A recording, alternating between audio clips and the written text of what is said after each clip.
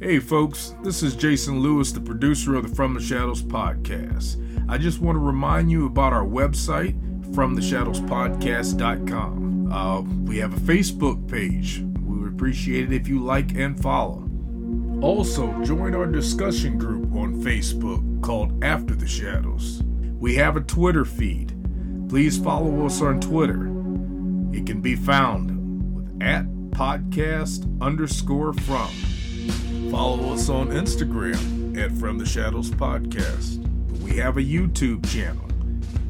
Go to the search bar at YouTube and put From the Shadows Podcast, and please subscribe to that channel. We are also on the Odyssey Radio Network, and we can be found there at odyssey1.com. We're still on the traditional podcatchers that everybody loves to listen to us on. We get a lot of feedback, so please rate the podcast and communicate with whether you're on Spotify, Stitcher, TuneIn, Apple Podcasts, Podbean, or Google Podcasts.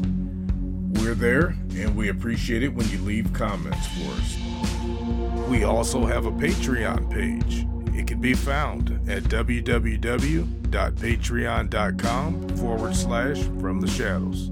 You can receive books, stickers, coffee mugs, and special content just for our Patreon subscribers.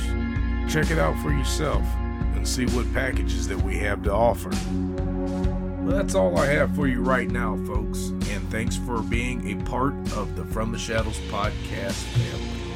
So with that being said, let's get this episode started.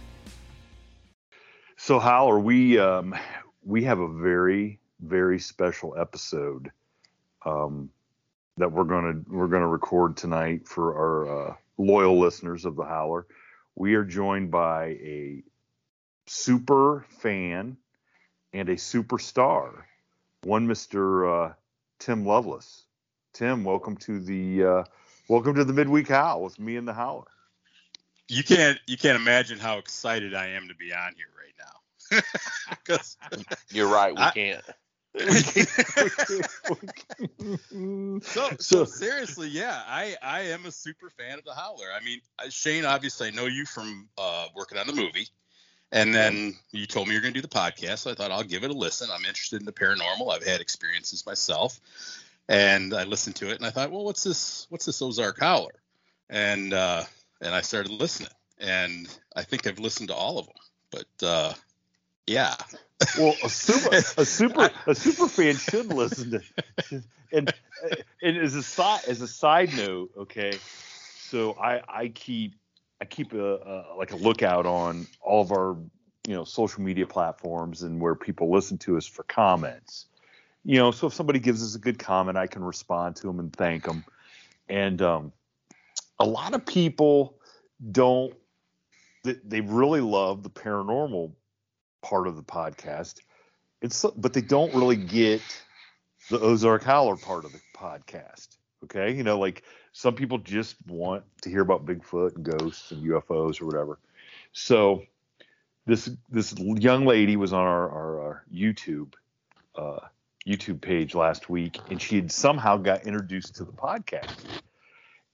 But the first episode she was going to listen to was a midweek howl, okay? And her comment is, oh my gosh, I'm new to this podcast. I can't wait to listen to this episode and get my cryptid fix.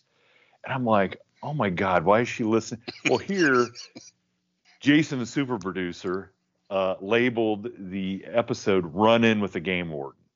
So it was the episode we did with the Game Warden that I'm sure she is reading it like, oh my God, Bigfoot had a run in with the Game Warden, or Dogman had and I tried to get on her and apologize to her in advance, but I did not get in time. She gave us a thumbs down. So thankfully, the people that give us a chance and listen to this part understand that it's not very paranormal. It's not very normal, but it's definitely not paranormal.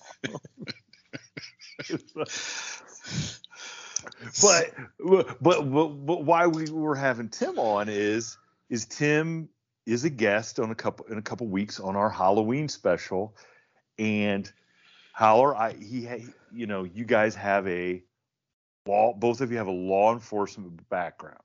Okay.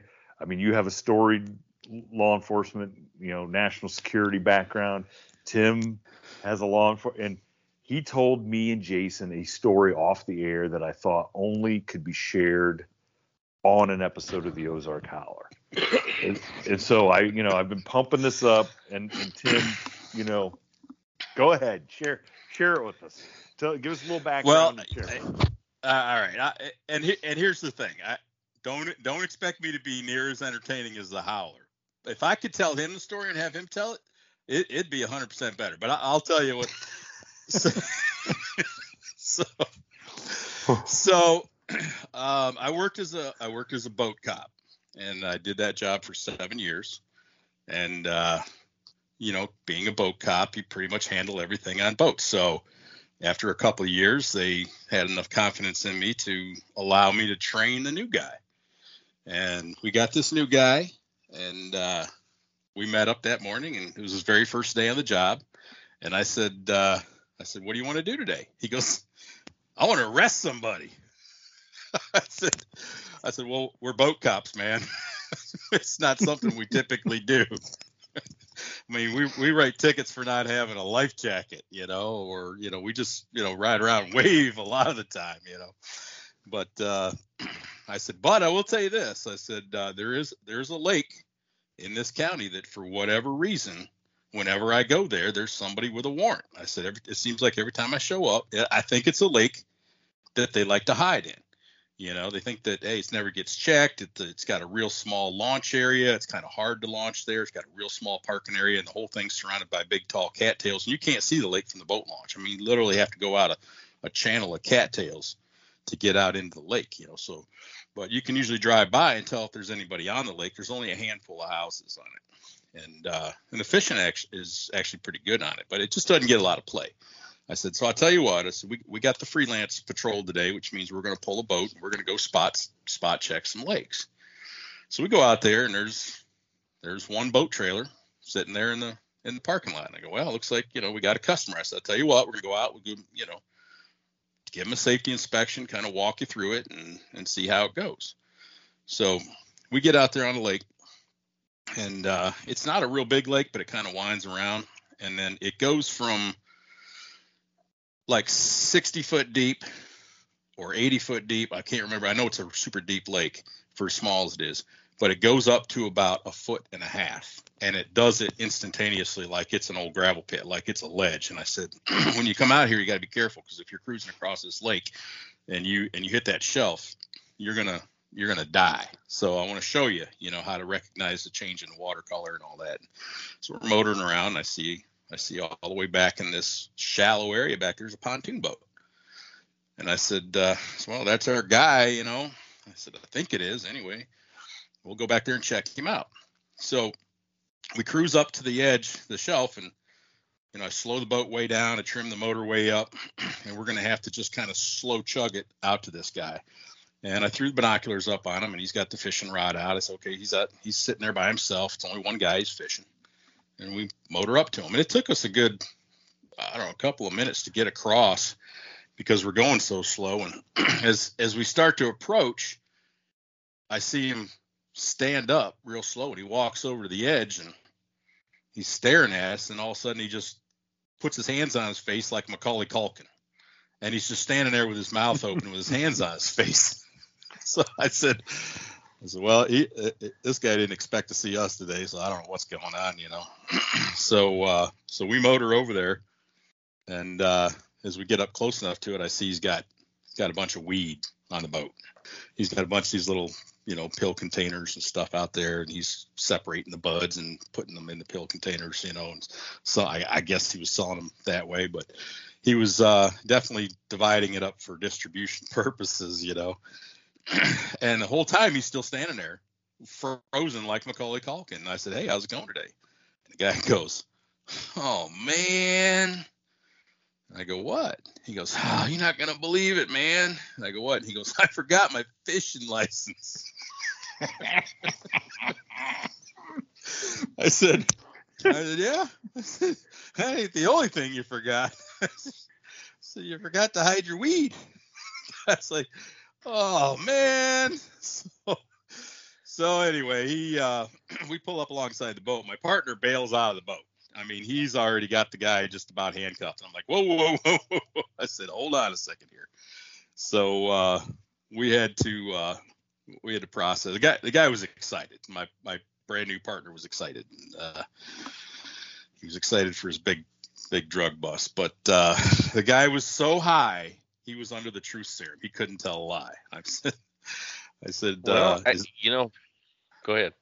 No, go ahead. I want to hear. Maybe he just forgot. Maybe I don't.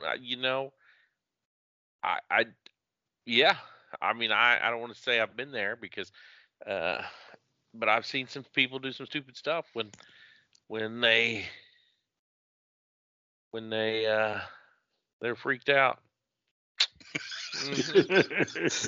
Well, he was freaked out. I was more freaked out how my partner bailed out of the boat like Hawaii 5-0, like he was taking down a big, drug cartel or something. Well, that's just the common, I call it American. I mean, I don't want to say bad mouth American law enforcement, but because I don't think I would like to think that I wasn't quite there at one time, but I've seen some act awful crazy. I mean, I had an old lieutenant of mine. I always blamed it on the movies, right? Because he had started in the 70s where the movies you'd watched in the 50s and the 60s, you had one particular kind of cop, right? When you watched a cop movie in the 50s, it was Dragnet, just the facts or whatever. And by the time that he was training me in the 90s, it was a whole different, we had, Dirty essentially, Harry. Dirty Harry, but I was thinking more along the lines of and right in the middle of it was when Miami Vice, Hill Street Blues, because we were a generation. I don't want to say we because I didn't pull my gun out a whole lot like some people I worked with, but I was a generation of pulling your gun out all the time because they blamed it. These old timers blamed it because on TV we had grown up watching cops, or we had grown up watching TV where all the cops pulled their guns. So we just assumed that's what you're supposed to do. Right? Yeah, blaming that's your training video. That's what you think, and it goes into what people think, right? Because people really think being a cop is just absolute craziness all the time, and it's not. It's craziness in a bad way. It's, hey, dude, it's the 5th of the month and your mileage report's not in. It's, you got, I mean, I think I've told the story on the podcast before. I vividly remember my sergeant telling me, hey, dude, you wrote, we had monthly tickets, we had yearly tickets, we had what's called care counting period, which was holiday periods, from like the Wednesday before Thanksgiving to the Sunday after Thanksgiving. And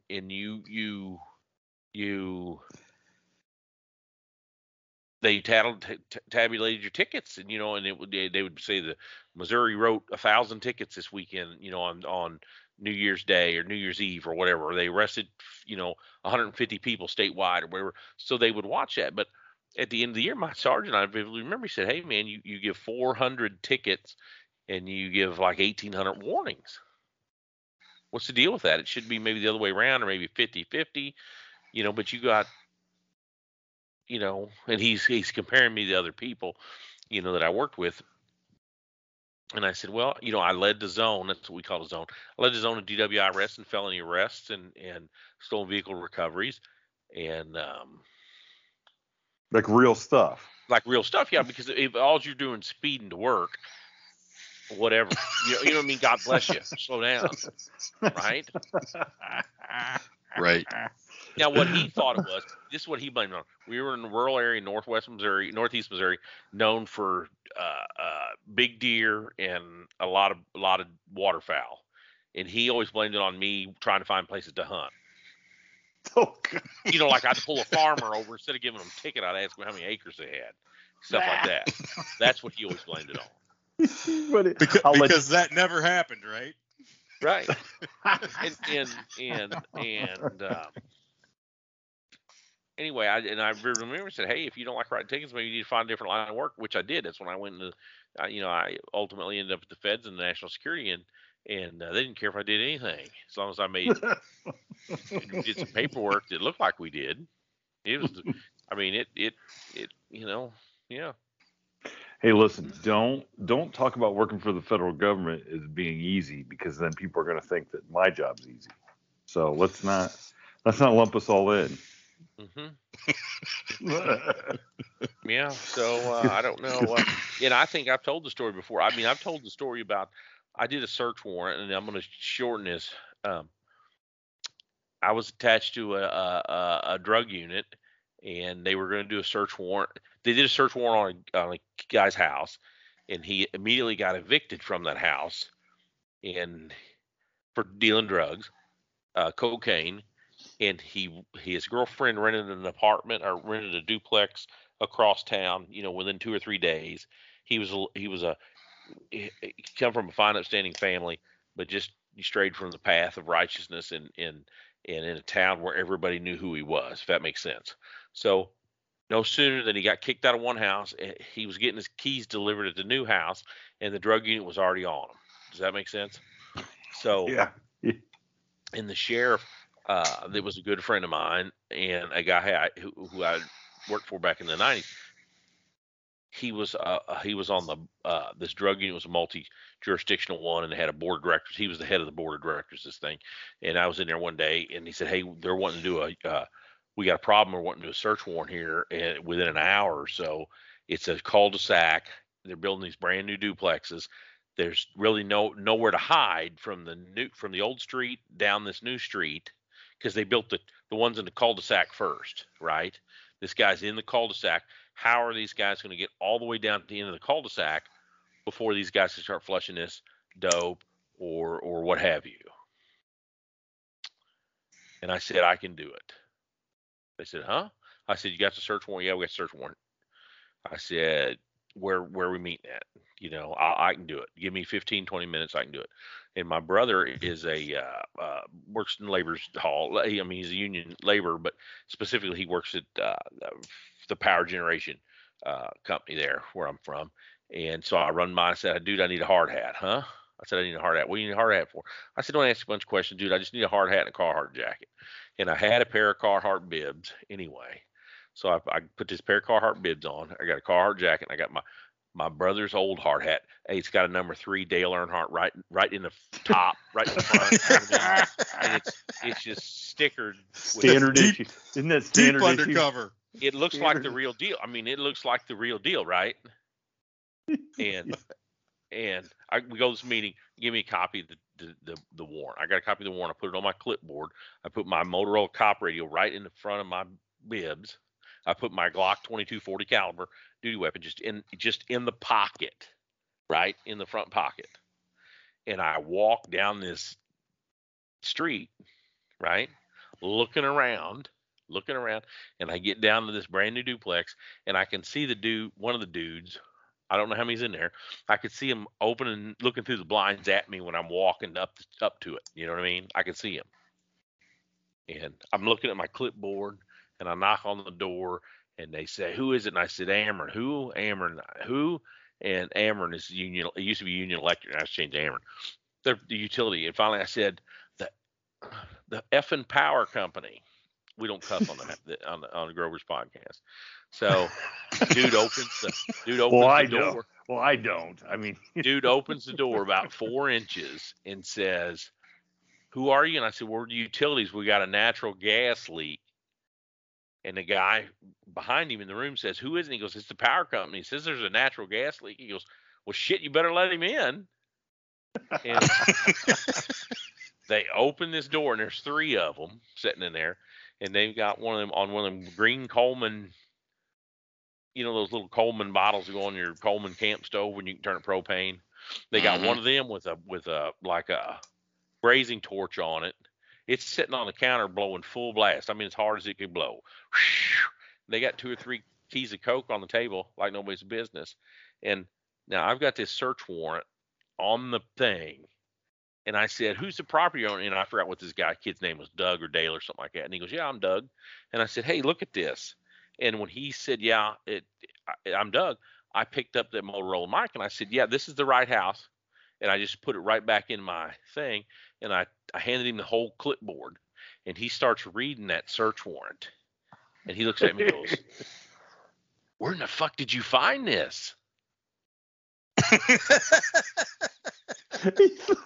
And I said, "Huh?" And he goes, "Where did you find this?" And I said, "Right out here." And he says, "Where?" And he opened the door all the way. You know what I mean? I'm inside.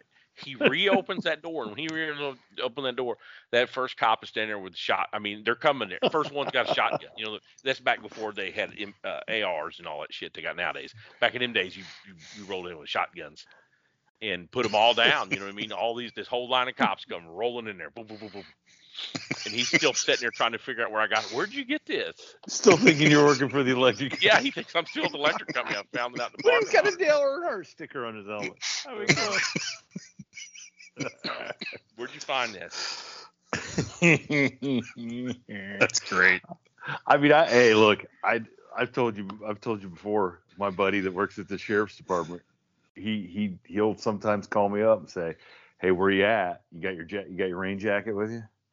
And he'll come and get my rain jacket, and I don't ask any questions, and he'll come back afterwards and he'll find me. So here you go. And I'm like, "Did it work?" "Yep, it worked." So because everybody answers the door for the electric company and the mailman, right? That's right. Well, you know what I felt bad for? I told the guy down at the jail later, and he says, "I still don't understand how you," because he saw me at the jail with this whole utility outfit on still, right? He's still working for the And he said, "I just There's don't a gas leak understand." at the jail. You know, he's Gas trying to leak at the jail. process it. "I just don't understand."